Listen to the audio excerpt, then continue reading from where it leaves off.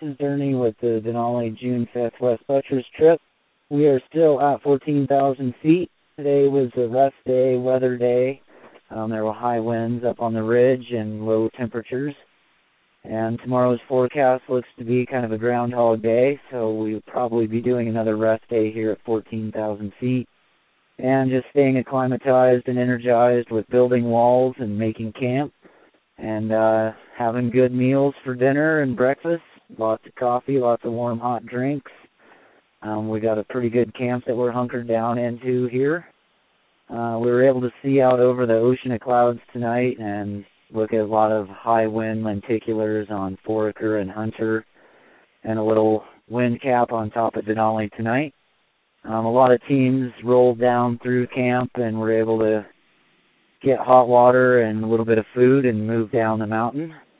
And hope everybody down below had a good Father's Day and looking forward